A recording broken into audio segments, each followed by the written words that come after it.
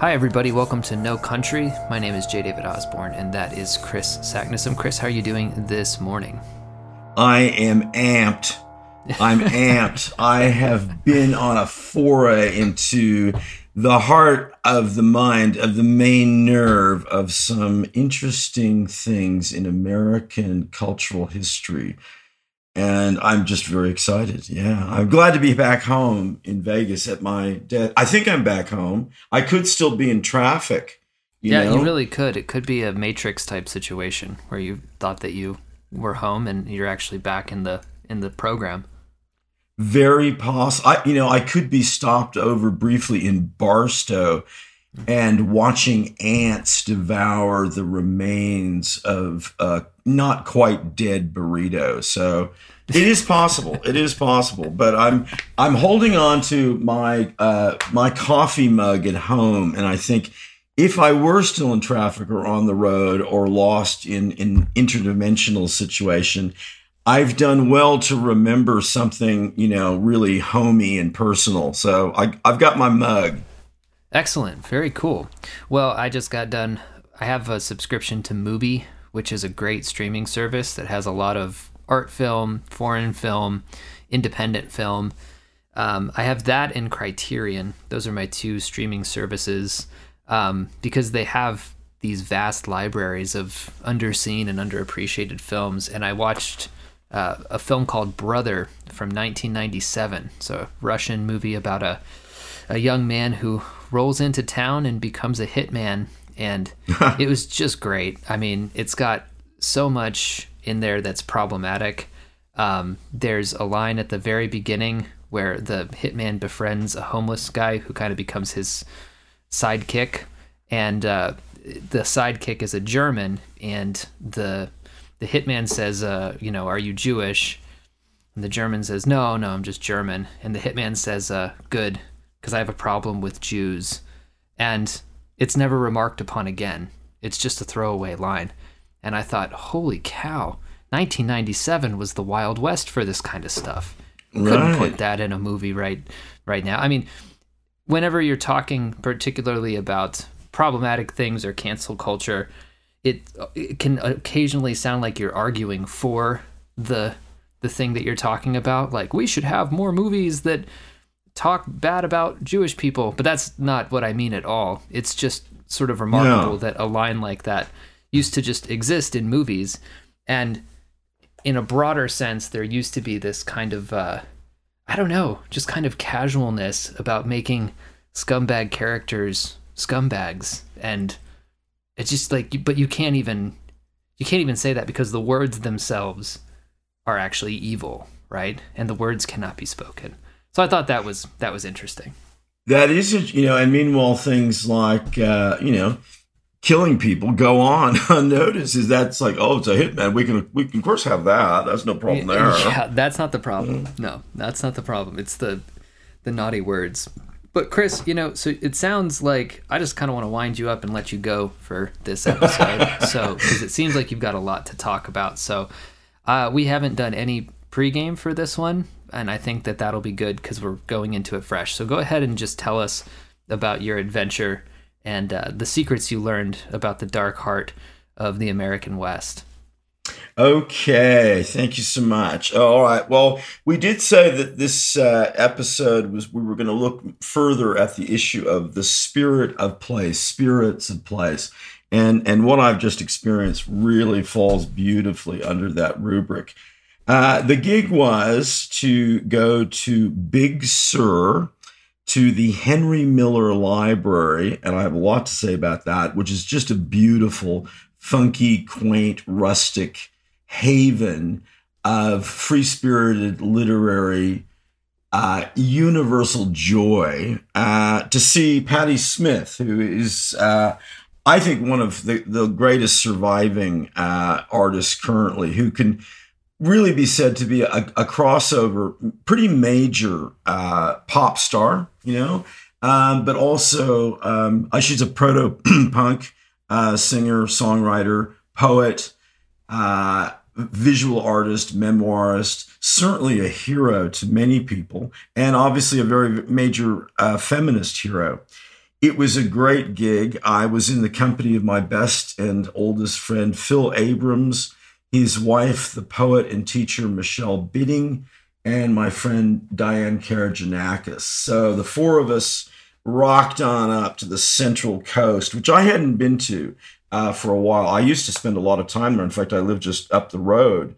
Highway 1 has got to be one of the most beautiful places in the world. You know, it's up there with the Amalfi Coast in Italy. Many great places in Australia that were very spiritual to me, like the Great Ocean Road.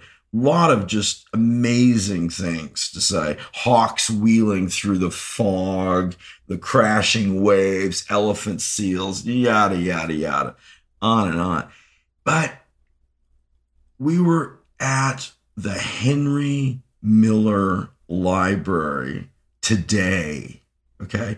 And it's a really wonderful facility. Miller lived there for quite a substantial time after he returned to America during the war years.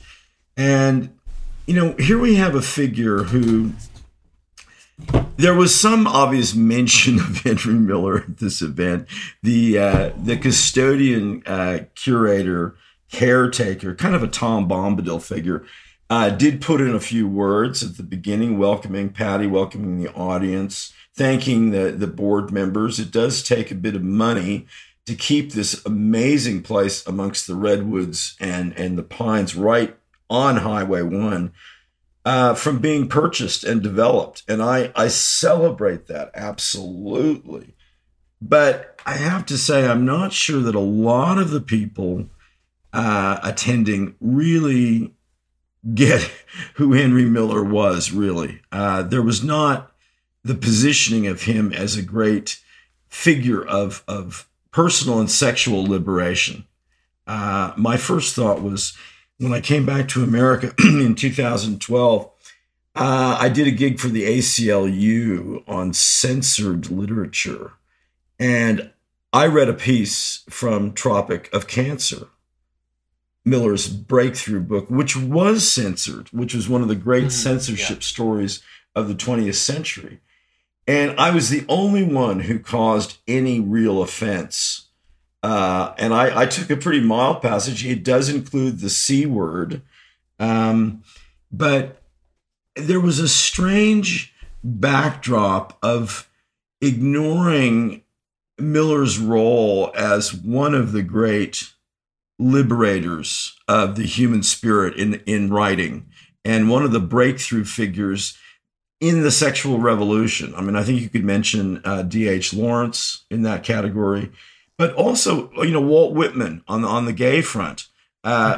These great big universal spirits of generosity and possibility, who happen to be very expansive writers. There's something about Whitman's writing style that connects very much with Miller's. It can be bombastic, it can be just wild and crazy, but beautifully lyrical too.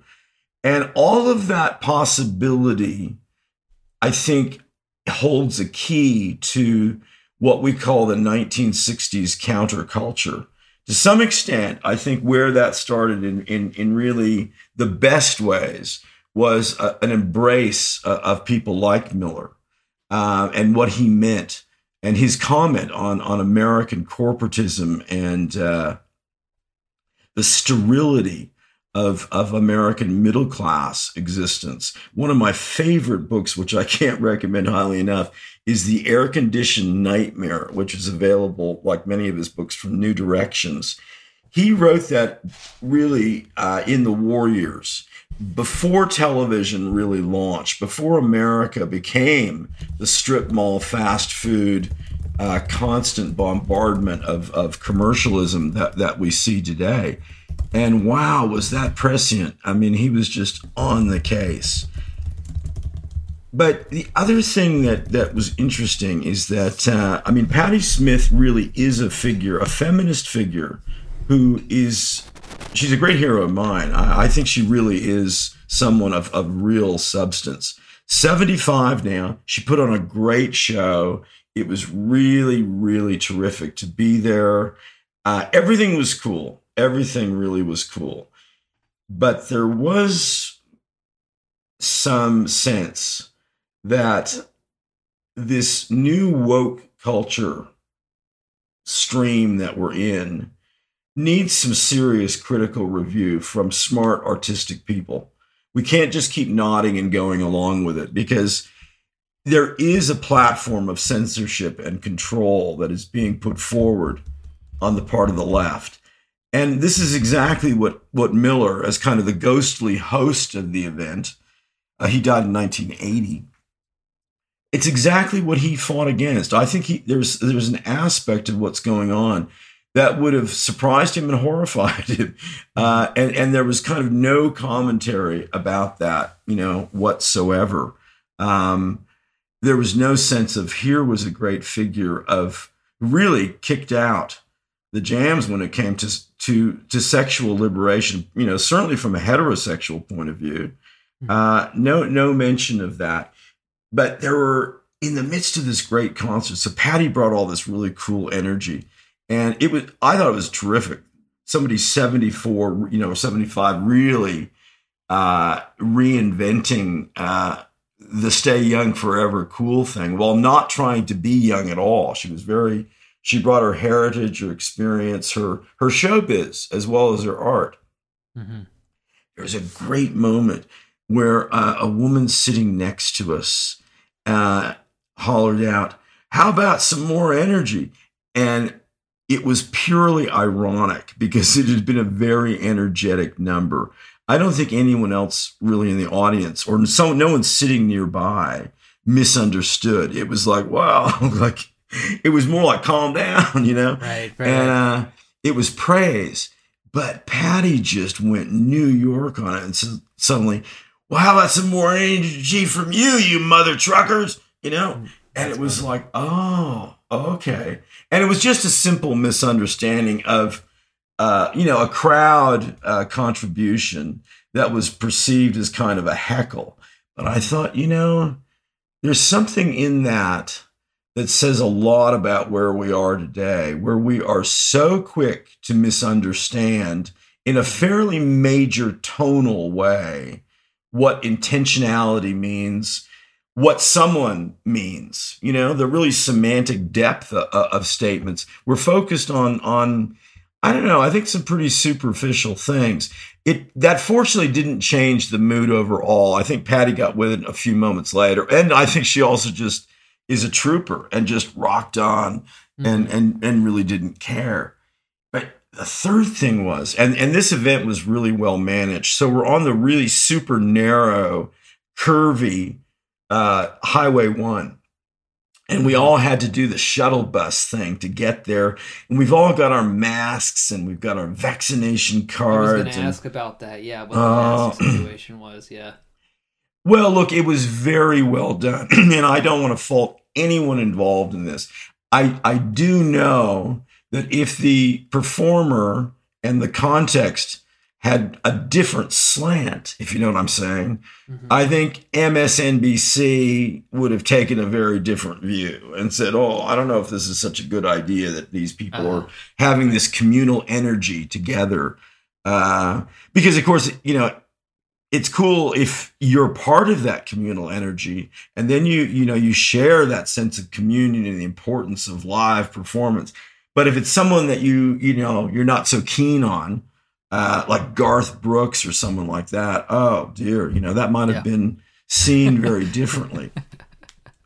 But here's the moment where everything comes together, and it's so simple and it's so predictable, but it was kind of an interesting grace note ending.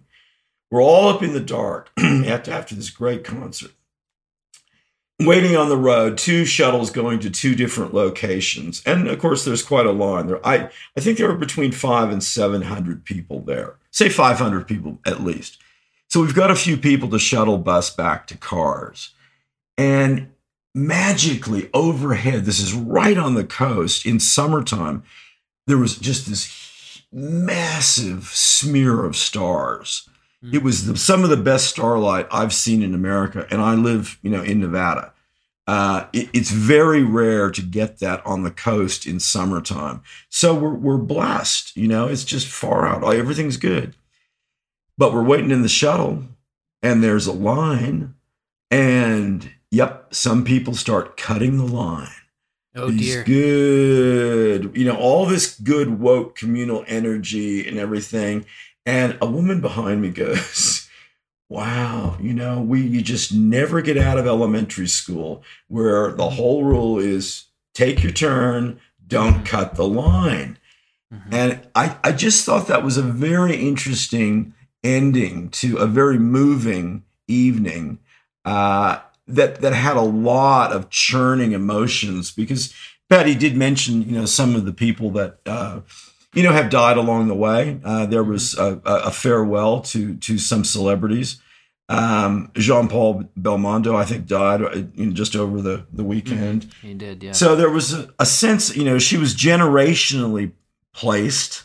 She was all there. She was terrific.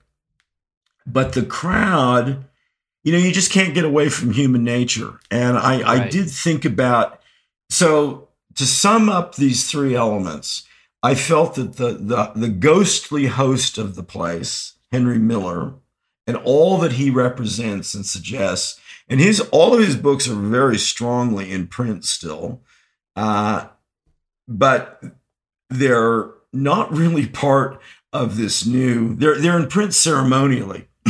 They're not part of this new woke culture.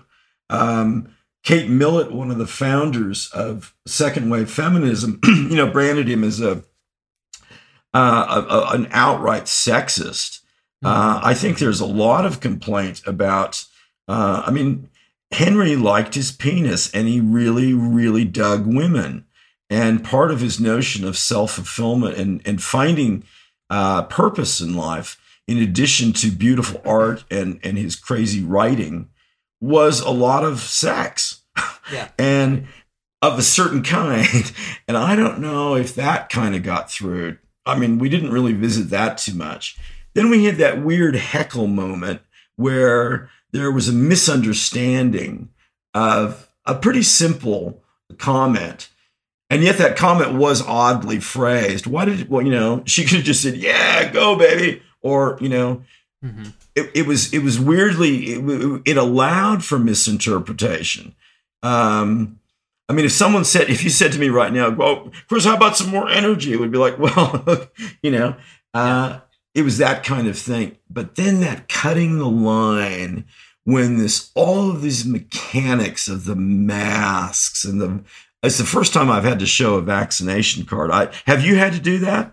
Or do you know about that? No, I've never had to do that. No, I have not had any exposure. I really don't think that's going to fly in Oklahoma. I just don't see it happening. California is a completely different world from this part of the country. And I see that. Well, okay, so where I live in Norman, which is, as I've mentioned on the podcast before, a tiny little blue oasis in a sea of, or a desert of red, I guess I should say. It might go down for some of the shows that go on down the street from where I live. I could see that, needing a Vax card to get in. But in general, it's just, it ain't gonna happen. I can't see it happening. Because there's too many. The reason why I say that is because one of the major economic engines is football games, right? And those people are not going to be vaccinated, and they're simply not going to go to the games if that's a requirement, and that's a lot of money on the line. So it's just, yeah. It's just practical. Well, here's the other thing. I've lived a great deal of my life with passports of various nationalities, some of them actually legitimate and some not, being a real issue. But my Vax card, what I had to show, is really not much different than the library card from my elementary school going back decades. It just looks so humble and just, it just doesn't have any authenticity or reality. It's completely authentic. But it doesn't, if that's what we're hinging things on. But the point, I think, is that we were everyone's trying to do the right thing, trying you know? Yeah, right. And yet there are these realities that Mm-hmm. you know, people cut the line. There's traffic issues. We're deluding ourselves if we're thinking that major structural changes are in play. The other thing that I would say is that, well, and this is no fault to anyone. I really don't mean this in any critical way, but, and I'm not surprised, but in this diversity and inclusion era, I don't know. There might have been one black or brown person there. I missed. You know, it was going on into night. You know, so it wasn't diverse and inclusive in that sense, and it certainly wasn't diverse and inclusive in terms of the money for the tickets. You know. Yeah. No kidding. Right. Yeah. That's a big one. So I took that away with me and when I was coming back home, not surprised. I mean, LA has been, you know, the traffic capital of the world, or certainly of America, for a very long time. But of course, on Labor Day, you can just imagine. I mean, that's why I feel like I'm still really on the 210 freeway. I haven't even made the I-15 yet. I'm just stuck. You're Michael Douglas in Falling Down. Exact. And so, you know, where are we in terms of talking about these major structural issues when we look at these good intentions of choosing kindness and all these things that matter and that are real? You know, let's not forget science is real and feminism is for everyone, and on and on and on. I mean, I'm really not criticizing those intentions and those thoughts, but I think, you know, the other side is, you know, there are just some insane people yelling at the sky, and people are walking right by. And I can't help but think that people like Henry Miller and Patti Smith, when she started out, they were, you know, they were not glossing over that in some sort of good intentioned or corporatized way. Right. There was you know, Smith got into trouble back in the late 70s. See if I remember this correctly, because she had a song with a word in it that I can't use on the podcast, or we'll get pulled. I know what you mean. Yep. But it's I'll use the lighter version, right? So it was Rock and Roll Negro, except not Negro. And she was asked about it, I think by Rolling Stone. They were asking her about this, and she said something to the effect of, you know, well, you know, Mick Jagger is a, you know, boop. And then they're like, what do you mean? And she said that it was an artist mutant, right? She was trying to redefine the term as an artist mutant. Right. And, you know, so they kind of go back and forth. It was more involved than that. But I remember, you know, hearing that and knowing about it, because I'm showing my new metal roots, but Marilyn Manson covered that song for one of his albums. So I didn't know that. Oh, wow. Okay. Yeah. But so there was this kind of, along the Henry Miller censorship lines, whether or not you think Patti Smith's idea about that word and how she felt like, you know, she was kind of entitled to use it because to her it meant outsider. It strikes me as a very, very much a kind of lost time, right? And this idea of being able to sort of reclaim a word for everybody instead of turning it into a kind of politically charged thing that is split along racial bounds. I think she might have been onto something with that. But then we get all this kind of stuff about kindness and tolerance, and it's very strange that kindness and tolerance in this specific issue, which you know, it goes back to what I was saying at the beginning of the show about how, like, I don't want to fight about these things so that I can have the right to say something racist or anti-Semitic. That's not what I mean at all. But it does seem odd to me that in the name of kindness and tolerance, we create these strict divisions where you get absolutely torn apart if you violate them. It doesn't seem very tolerant or kind to me. I couldn't agree more, and I think that is the essence of the argument here. Is that it really is. It's not, well. It's beyond just practicing what you preach. It's a strange cultural moment where people feel like carrying certain signs, virtue signaling in certain ways, is in itself delivery on the actual behavior that should underlie it. And more than that, that these signs, these signals, which are really all about self-interest and conformity, like being part of the group. You want to get on that shuttle bus, don't you? You know, there's something very, very, at minimum, there's something very superficial and sad about that, I think. There's a lost energy. And when you do, you have someone like Patty in front of you, I mean, she'd be ready to physically fight in clubs in New York, and the whole passion and energy. And I mean, she has kind of a scary figure. Sorry to interrupt, but totally. Totally. I can tell you she's somewhere between, she's like a cadaverous witch of mutant art and vision, Right. I like that. That's good. You can put that, she should put that on her tombstone.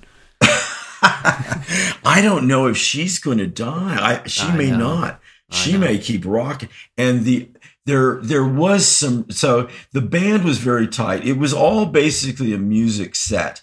There was some kind of spoken word stuff, but there was not as much of that as I expected. And there was not the kind of rambling storytelling, but it was a very solid hour and a half, slightly plus, of music. The bass player was nicknamed Flea, and he was absolutely sensational. He was one of those people you wonder, well, what's the diagnosis? Oh, the diagnosis is bass player. Yeah. That's his deal. He was archetypally just into it. And her son was the lead guitarist. This isn't Flea from the Red Hot Chili Peppers, is it? I don't know, David. I don't think so. Their bass player is named Flea. That's an interesting coincidence, if not. Well, what does he look like? He has He's bald. He's been in films. He's been in The Big Lebowski as one of the nihilists. He's kind of this bald, almost ape-looking guy. Yeah, that was the guy from the Red Hot Chili Peppers. Oh man, see, this is I didn't. I was just thinking of so many. Okay, great. I love how you do that. You connect. So okay, I'm not sure how many other people know. I didn't hear that. The people we were dealing with a whole bunch of other stuff though. But that's very interesting. Well, that would make perfect sense. Mm-hmm. Well, that's great. I'm glad that you had a good time, and I'm interested in the kind of questions that this brings up, particularly about the juxtaposition between this sort of rigorous, show me your papers, please style, rules that have to be followed for human beings to gather. And yet, here's the position that I'm going to take here, actually, is the people cutting the line, right? Strikes me as humanity seeping through the cracks of all this rulemaking, right? And it is frustrating in the moment that it happens. There's nothing that gets under my skin like people who can't follow simple rules that just make everybody's lives better. But I think that there is a level of having to cope with and embrace, in a way, the act of line cutting, because in some small way it's just this little act of rebellion, and that's how the humanity gets through. I'm really concerned about vaccine passports and this kind of making sure that your vax card is up to date. And the reason why, man, is because I don't know where it ends, Like, do we have to get boosters every year? Do we have to tattoos? Little, implants. Yeah. And people scoff at this kind of stuff when you compare it to things like Nazi Germany. People find that very offensive. But when you look at what's called mass formation in the psychological literature, which is essentially mass hypnosis, and how these things get started, what happens is that there's a free-floating anxiety in the air, which in America at least, I would position as, the 2016 election of Donald Trump and the constant media mill of telling people to be afraid of white supremacy and the fascists around the corner and what have you. And a mass formation occurs when that free-floating anxiety can find a figure or an issue in which to place all of its formless, nebulous fears, right? In Nazi Germany, that was Jewish people. And in America, in 2020, and in many parts of Europe and, some places in the rest of the world, that's become the coronavirus, right? And I really worry about the outsized influence that something as simple as having an identification card to prove that you've had a vaccine. I'm afraid of how that can snowball. You see what I mean? Oh, I do see what you mean. But, I think we can peel this back or blow it up bigger to something much, much larger than COVID and any sort of social things happening at the moment, any one issue, and just say, how do we really feel about rules and going along with the program? If you really think about it, that is the underlying conflict question, battle, investigation that human history in the modern era has really been about. And it's how we got to the modern era. It's how we got to an enormous number of other conflicts. It's certainly the question for all artists. I mean, now we have a program. What I'm concerned about is a program of nominal censorship, if not outright censorship, of a control, not just of who is getting published, who has access to the microphones of culture, but the content of what constitutes a message, a story, a song, any kind of engagement with what's happening today. Who's determining that? What do we have to show? What credentials do we have to show on that front? That's really what scares me. And I thought it was very interesting that in the heart of such a beautiful place, which has such importance to American culture generally, but certainly the counterculture, we had a great rule breaker in Henry Miller. I mean, absolutely archetypal.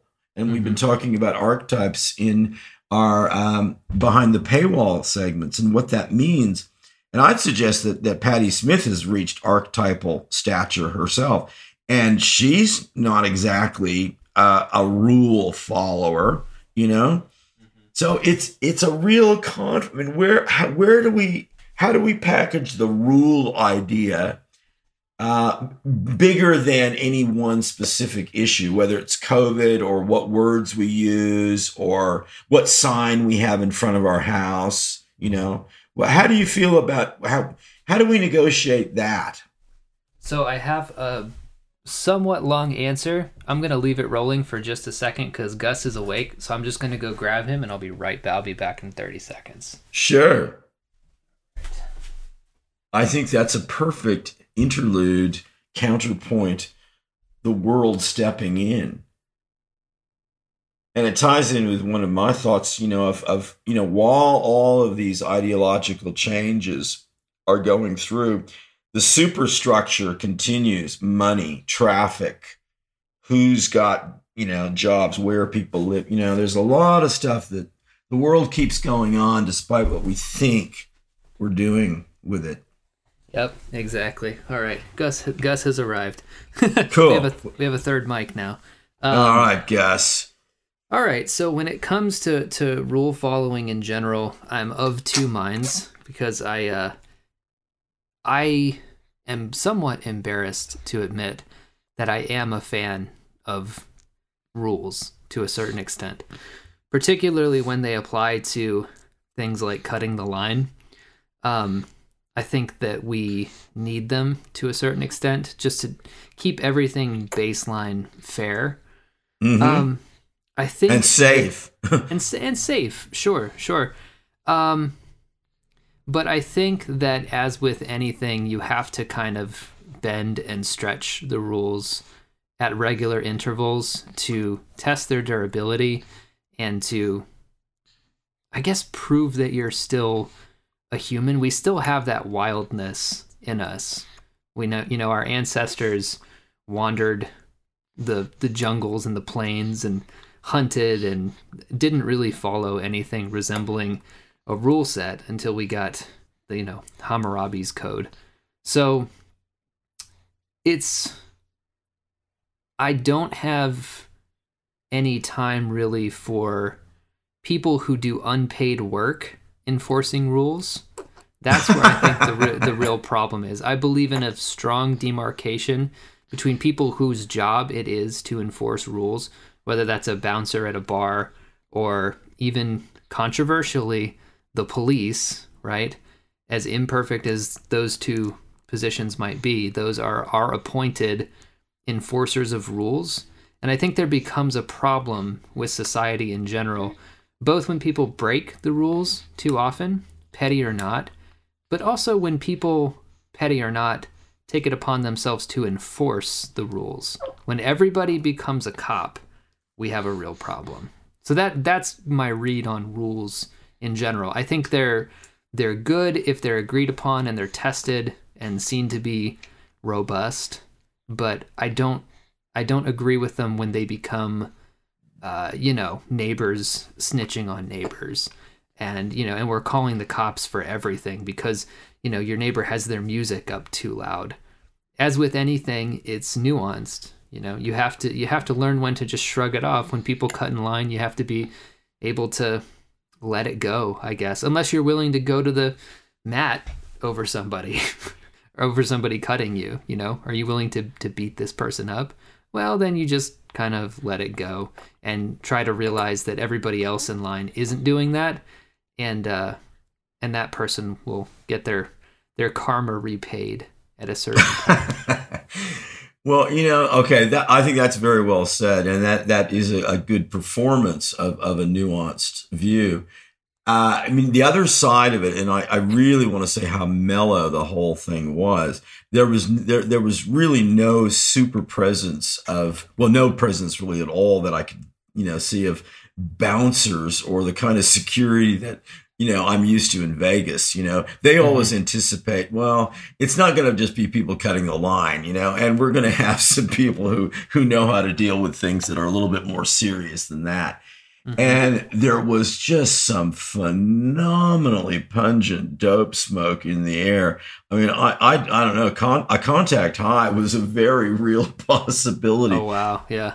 Yeah. So it was basically mellow and cool. Mm-hmm. But I think that idea of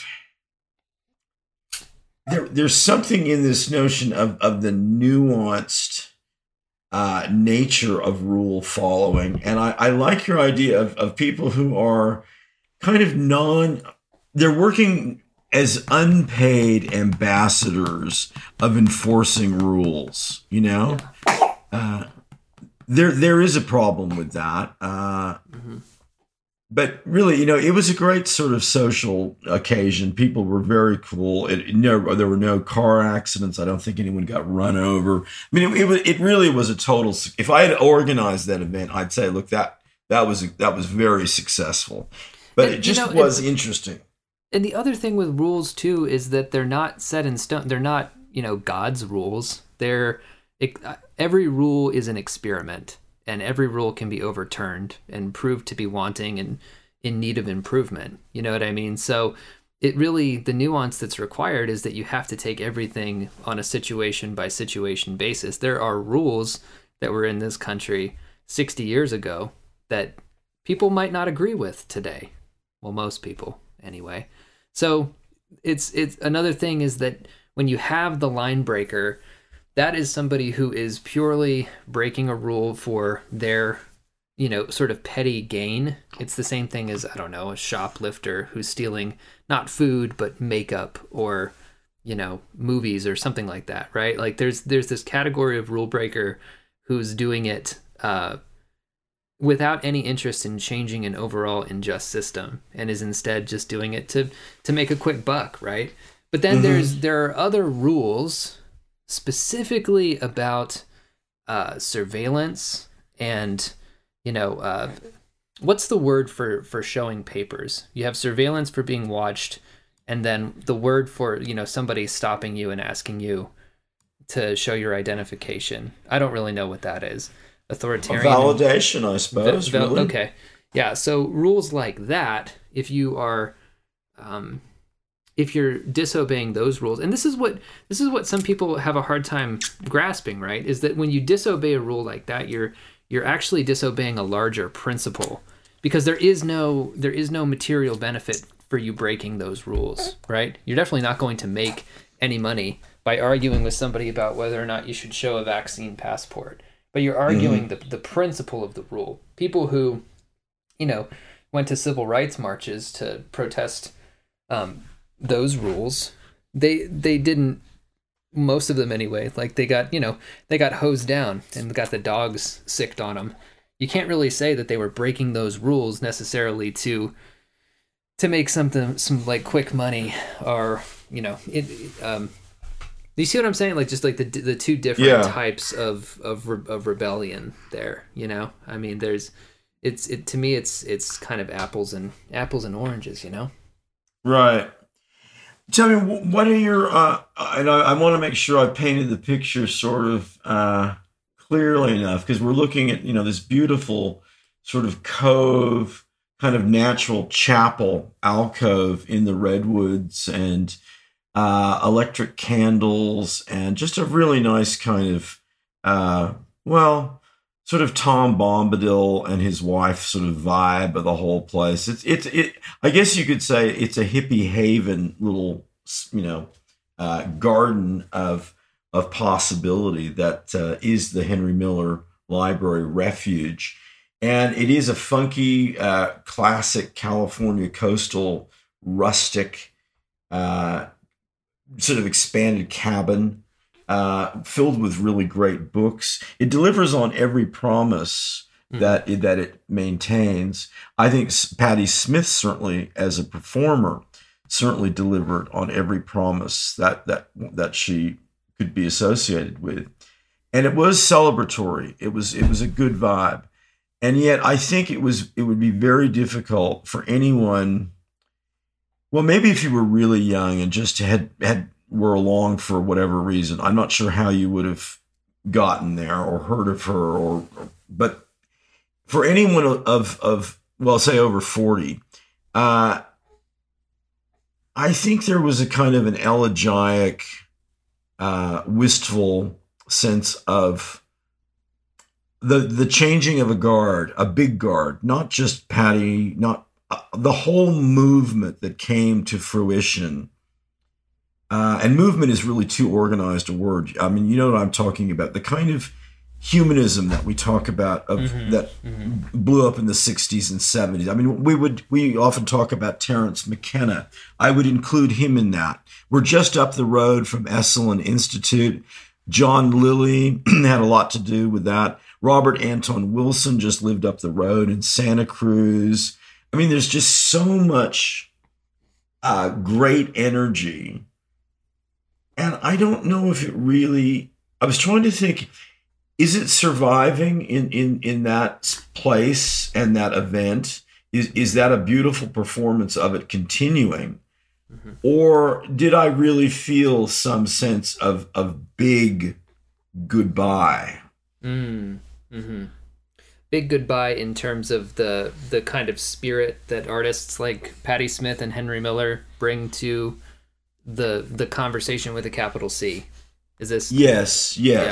That's my question. I'm forever the optimist, and I do believe that these things go in cycles. And I think that we are in a moment right now where the wheels are beginning to come off on the woke thing, because I'm seeing people having a problem with it at every turn. This used to be the realm of a few prominent, but at times marginal figures. So there were non-marginalized people like Joe Rogan, who've always kind of spoken out about it, and his sort of intellectual dark web orbit. But now I feel like everywhere I turn, there are anti-woke podcasts, people who are kind of looking around and saying, hey, this whole canceling thing is a little messed up. What are we doing here? You know, John Ronson's done some great work with his book, So You've Been Publicly Shamed. I think that once we get through this, whatever this is, I think that kind of spirit of taboo breaking and real exploration, at times uncomfortable exploration, will in fact make a return. Now, I don't know how long that's going to take, but we are definitely in a hyper commercialized, hyper middle managed scenario where it feels like every aspect of our lives has a manager that we have to report to. And it does, I mean, it feels to me like this all happened so fast too. I found myself thinking wistfully about the year 2008, right? Not even that long ago. I remember when. Yeah. 2012, right? I mean, of just being able to enjoy things and joke around and have none of these kind of rules on my mind, you know? So I think it happened fast. I think that free-floating anxiety that I mentioned earlier has a lot to do with it. We're basically right now in a time of religious fervor, whether that has to do with race, gender, the climate, or now coronavirus, right? And almost nobody is thinking clearly about these things. But I think the freaks are going to come back. I think the freaks have to come back. I think that this is our 1950s, and we're going to roll into our 1960s, whatever those look like, with iPhone. I like the attitude there, and I like the articulation of some points. And I think that word freak is really, really important, because talk about an inclusive word. I mean, a lot of people can fit into that strange tent, and they don't stay in that tent very long because they're freaks. And it embraces a whole range of things that aren't so easily categorized, labeled, and packaged.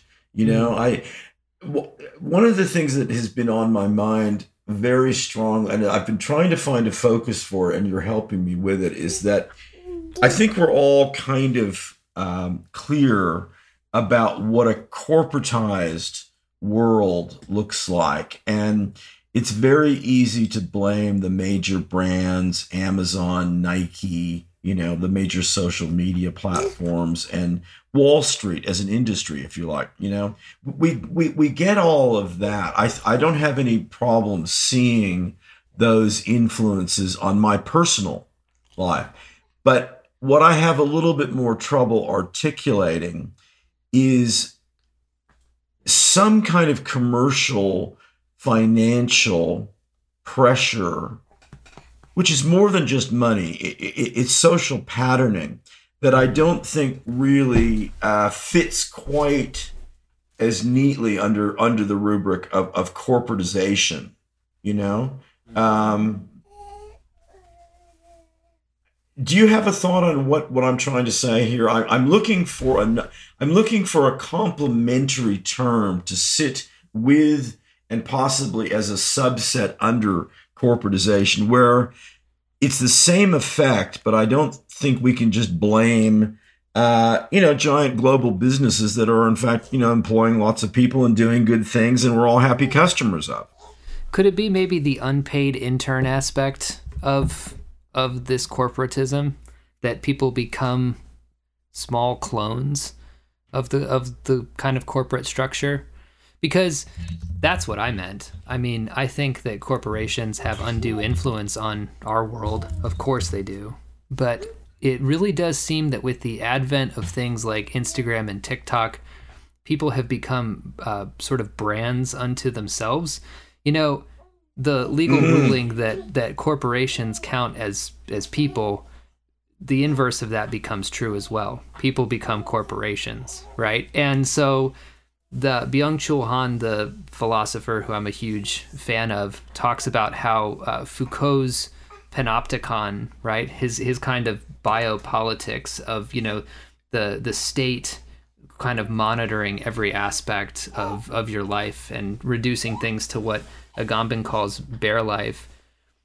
Han advances that by beginning to say that, we have actually become our own jailers, our own.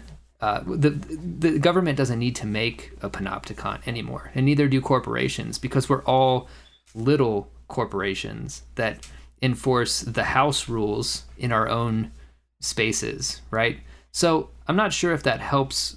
No, I think that's absolutely spot on, and that's certainly if we haven't quite. I like any reference to panopticon is an idea. I think it's beautiful, but that certainly gets to the dynamics of what I'm talking about, and it's an extension of a line that I've mentioned before, and I've discussed from Thoreau. Going back to the 1840s, we've become the tools of our tools. That's exactly what I'm talking about. Where the blame is not so, if we want to say blame, just can't be located within Amazon or Nike or Apple or whoever. We've taken it on board. It's become an internalized master-slave dialectic, right? That's it. That's it. And that really is the problem. And the only thing that's going to break people out of that is once they get tired of being their own slaves. But there's that counterbalance where they also get to be their own masters, and the masters of their own little petty domain. And the being tired of being your own slave has to outweigh being your own master, right? I've found this with my obsessive compulsive disorder and my anxiety disorders, where I have a very real and tangible master-slave dialectic going on in my own mind at all times.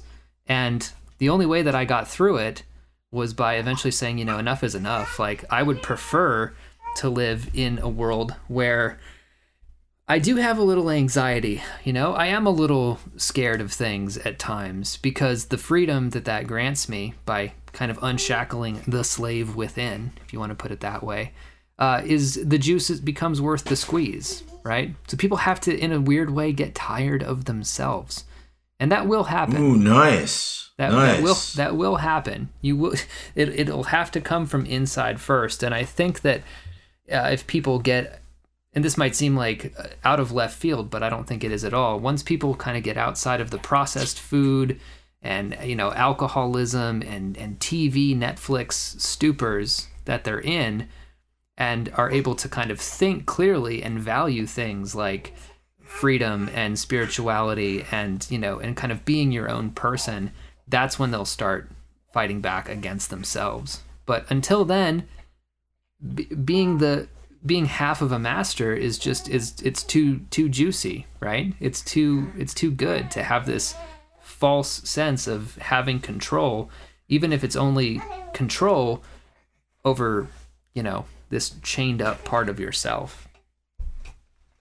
Nice. I think that was a good wrap, and I love the little hints of Gus's vocalizing in the back. You guys are a pretty good ensemble there. He's cheering me on. He said he's saying, speak on it, Daddy. Speak on it. Tell the people. Yeah.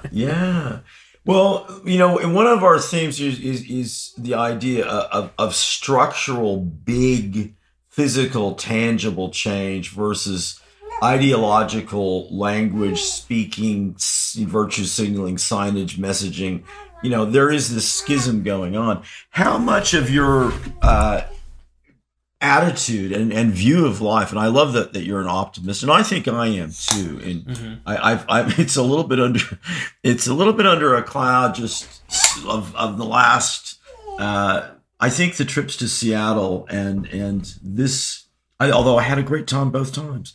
But when you go out in the world at this time, you get a lot of stimulus and a lot of input. Do you think that having a child has given you or imposed upon you optimism of the kind that you've been talking about?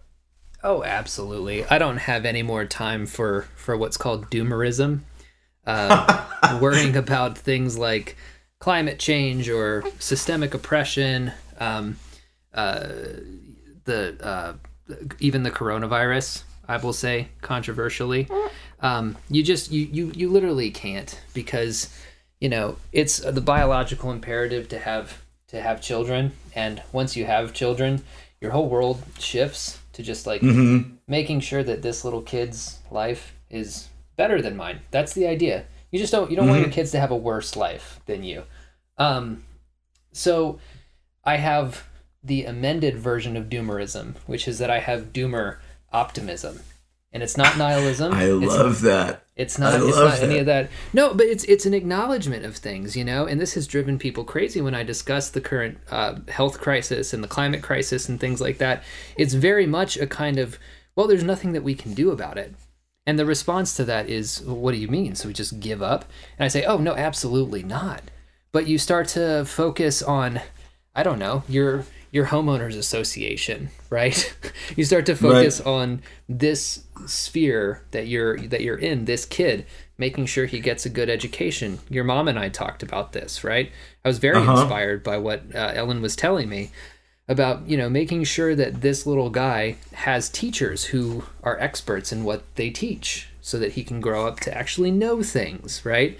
And excuse me. And so basically, I don't find any real value in meditating on the things that I can't change. Classic Marcus Aurelius, Seneca, Stoicism, right? I mean, you really have a choice about what bugs you on a day-to-day basis.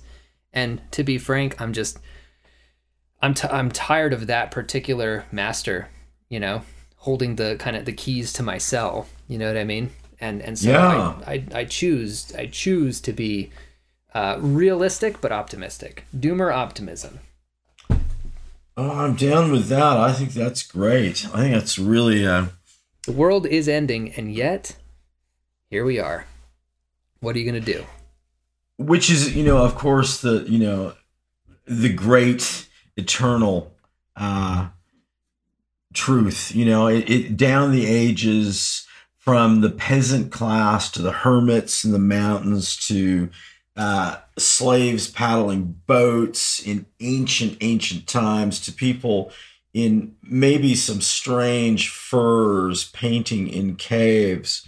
I noticed that, to go back to Henry Miller, there is a lovely preface that is in front of the Rosicrucian trilogy, Sexus, Plexus, and Nexus, written by Erica Jong, who I have a lot of time for her. I think she's quite fun. She's an interesting writer. She's an erotic body woman. But she ends with an interesting comparison of Miller to the Chinese sages in Yeats's poem Lapis Lazuli.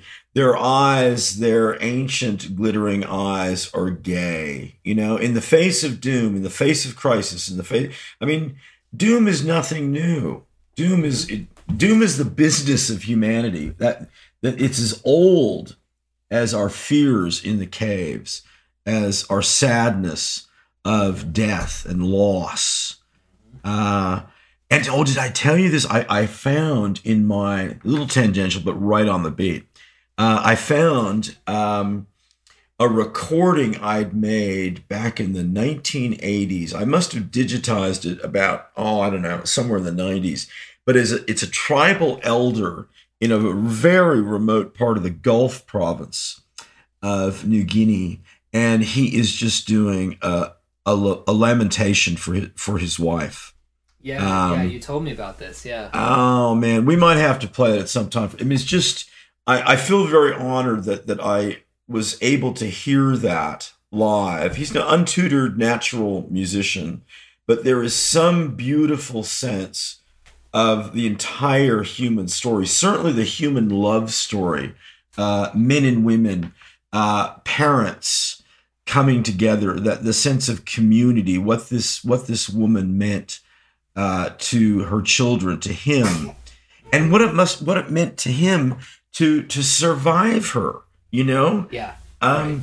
I hear in that song a great sense of honor and joy, but I think he is also very lonely. He might have wished he would go first. So, to sum that up, I think what is puzzling now to me about this era in American history, human history, and certainly the modern age, I think we were torn between seeing ourselves as some radically new moment in the human story, which I don't really believe is true, and yet dealing with the fact that we do have some unprecedented things to deal with. Mm-hmm. There's nothing new under the sun. Well, yeah, I understand that, but yes, there are some new things, and yet we're also not that special either.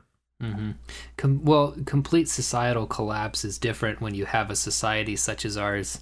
It's a different story, right? When it's built up the way it is. When there's 7 billion people and you have worldwide climate change and collapse, it's new, unless you subscribe to some, antediluvian theories about civilizations, which, could be true in a Fordian way, right? It's very unique, but I think we're going to move over to the Patreon episode now, but I want to actually leave with what I think is most definitely going to be the title of this episode, something Chris said that I think is worth meditating on. Doom is the business of humans. Okay. And for people joining us in the paywall, I got a little bit excited at the start of this, and we have to go back to our ongoing experiment with David's mind of giving him 5 words to choose 2 that he has to integrate.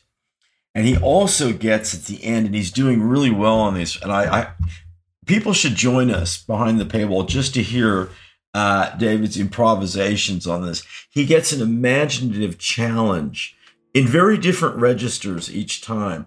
And he's got an interesting one coming up that he's not expecting. So join us.